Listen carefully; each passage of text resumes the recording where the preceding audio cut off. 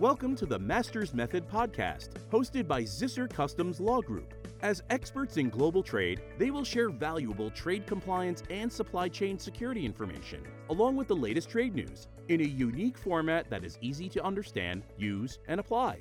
They are going to simplify those complex topics, operational challenges, and difficult issues better than anyone else. Hey, Yanis, one of the newest requirements with CTPAT is that new money laundering standard. That's a big change. Yes, Steve, certainly Customs is keeping an eye on that, and they're really expecting all companies to keep an eye for any type of money laundering activity. Okay, well, that's what we're going to talk about today. So hello, everybody, and welcome to the Masters Method podcast. I'm Steve Zisser, a customs attorney, and I specialize exclusively in the area of import and export law and supply chain security. And joining me on our podcast today is our good friend, Yanis Sandez. Hi, Yanis. Hi, Steve. I'm the Trade Compliance Manager here at Zisser Group, and I've been working with supply chain security for the past 10 years. I'm excited to be here and be able to talk to you about this topic. So today's topic on supply chain security is going to be about trade-based money laundering and terrorism financing. And in this area, we're going to cover a number of different things. We'll talk a little bit about what is money laundering, certainly in the trade environment. And we'll talk about some of the red flags that you need to watch with in working with your business partner in all of your different shipping transactions. So Yanis, I guess the first question that a lot of people, of course, have is, what is money laundering? What is that? Yeah, essentially, it's a means that criminals use to basically use international trade type of transactions to disguise illicit proceeds by altering customs and banking paperwork. So basically, it's a way for them to get around and disguise that illicit money, essentially. So essentially, this money that they're using in these legitimate transactions essentially is possibly illicit money. It's money that might have been derived from illegal sources, or it's going to an illegal or illicit use, and that's gotten into the supply chain. Exactly. So it's very important to be able to identify any of these type of red flags that we're going to talk about. So a lot of times, one of the things I know in CTPAT and the big push right now, of course, is dealing with all of your business partners. And that could be your supplier, your vendors, your service providers. So essentially what Customs is now saying as part of the CTPAT program, again, this is brand new. This just became a part of the CTPAT program starting June 1st of this year, that is part of screening and monitoring and tracking your business partners. You've got to consider this topic.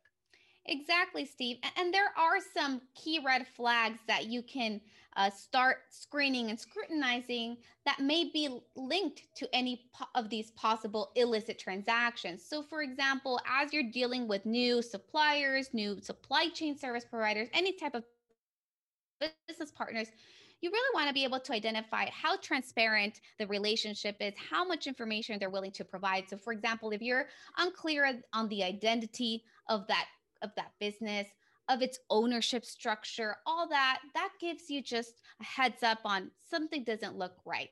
Again, if they have also like a complex transaction structure where it's not a clean or typical way of doing business with them, that's also a red flag.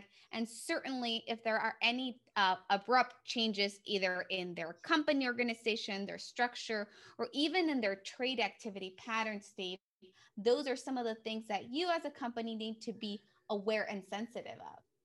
Now, and certainly in working with your business partners, one of the things that we're certainly recommending in starting that screening process is you certainly want to go ahead and look at your business partners and maybe screen them against some of those denied or prohibited type screening lists to make sure at least they're meeting those kind of standards.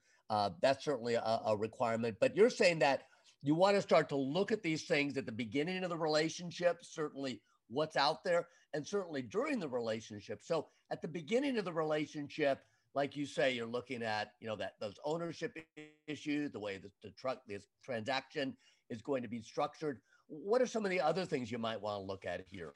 Yeah. So again, you also want to keep a lookout if you see any of the suspicious addresses, if they're dealing with any type of high risk or unusual countries, certainly any discrepancies or quality standards that are inconsistent with your typical expectations. Again, these are just some of type of the red flags that you want to identify throughout your relationship with this business partner. So anything that seems out of the norm, unusual, not typical, again, red flag. Not saying it's a problem, but we're saying that if it's a red flag, that all that means is stop, investigate it, take a look, make sure everything is normal. And if you're okay with that, certainly move forward. But don't just ignore these things, because you're right. Sometimes a transaction, we even say this sometimes, working with a certain vendor, maybe it's too good to be true. They're giving you such great pricing. You're going, boy, that's unusual. It's too good to be true pricing. What's going on there? How are they able to do that? And maybe that's a red flag that they're involved in potentially some illicit activities. I think custom certainly has put a lot more burden on CTPAT companies in particular to really be a lot more diligent in setting up your global supply chain and all those different transactions that you're doing globally, and saying, look, you just can't be out there buying and selling from anyone. You need to kind of check these people out. So during the shipment process, what are some of the issues?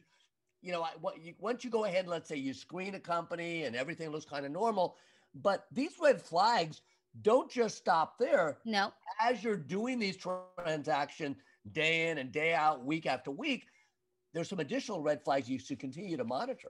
Exactly, Steve. So say that during your screening process, that company seemed legitimate based on your research and based on the transaction. But then there's the next phase, and that's more of the ongoing, and where you want to make sure that you don't see any anomalies within a common pattern that you may have. Because that's when they can throw in either an unusual shipping route, an unusual country of export, when you're like, we did not agree to this, or this is not what the pattern is. And if your company isn't paying close attention to it, it's very easy to miss those type of red flags. So again, any type of unusual third parties that were typically not involved in all the other shipments you had been dealing with. Again, it only takes a matter of one shipment to have an illicit transaction. So keep an eye for these type of shipment red flags.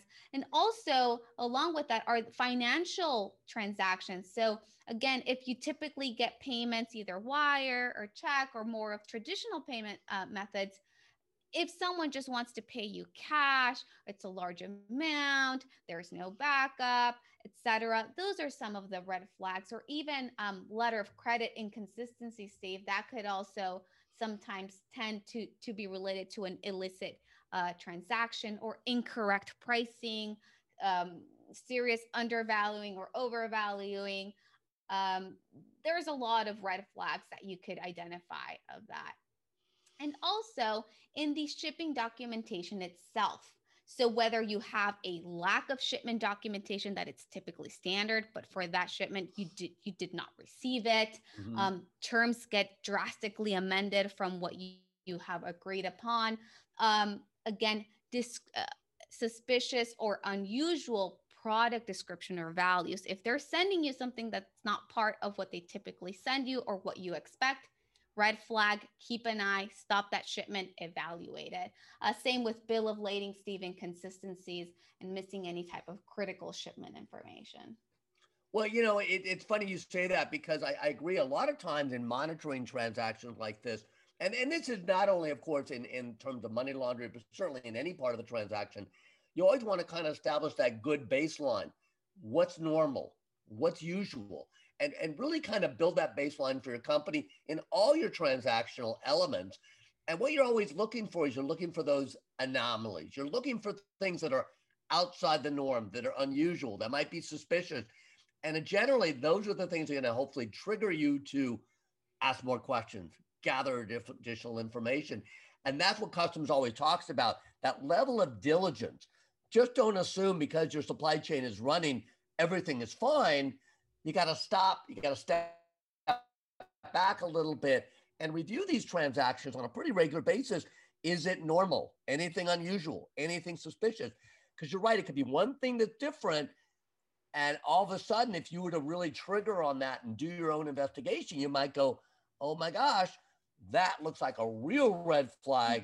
I've got to do some real more digging. And we always say that if you spot any of these things, anything that's unusual or suspicious, immediately we say, stop the transaction and investigate.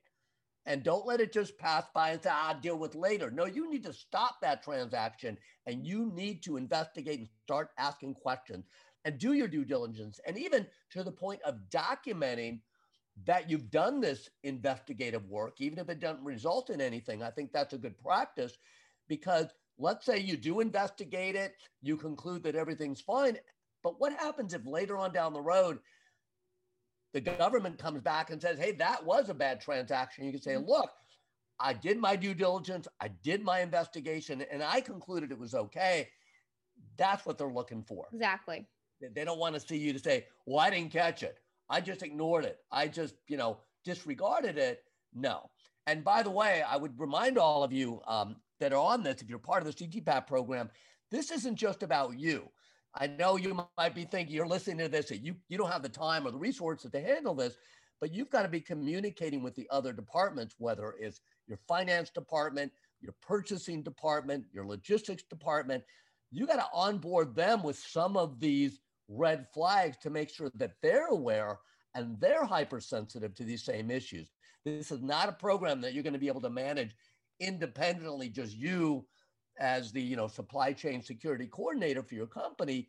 You're going to have to really push this out and onboard a lot of other people, because when you get into this money laundering area and the number of red flags that Eunice just went over, they can permeate the entire transaction in a lot of different ways. And you might not see all of that, but there's other people in your company that might. And that's important. Yes, I certainly agree with you, Steve. And again, companies get creative. So you want to keep your team up to speed and up to date with the latest to really identify any of those red flags. So yes, internal communication and awareness is key in an area as sensitive as this one. Yeah, so our recommendation certainly today, and what we wanted to share with you today was, again, the whole concept of money laundering. It is a new concept. It's a new part of the CTPAT program. Our recommendation, build a good program to identify, spot this, both during the business partner screening process and as you're going forward, to monitor and manage all your ongoing international transactions for money laundering activities. Also, you do need to push this out to all those different departments. So we recommend that you engage either in training, in promoting this, in communicating this to all the different players within your supply chain, so they're also aware of some of these standards. This is going to require a lot of ongoing management. And again, as we said, it's new and customs is pushing it. So It's something you all certainly want to be aware of. Well, I want to thank all of you for joining us today on the Masters Method podcast. And I certainly want to thank you, Eunice, for sharing some of this really valuable information. Bye-bye, everyone. Thank you, Steve. Bye-bye, everyone. Thank you for listening to the Masters Method podcast. Zisser Customs Law Group is a full-service international trade law firm and a global leader in international trade compliance training. Be sure to tune in again and subscribe for more great conversations. This podcast is intended for informational purposes only and is not legal advice. If you have any questions or require additional support, please do not hesitate to contact us through our website at zissergroup.com or send us an email to solutions@zissergroup.com.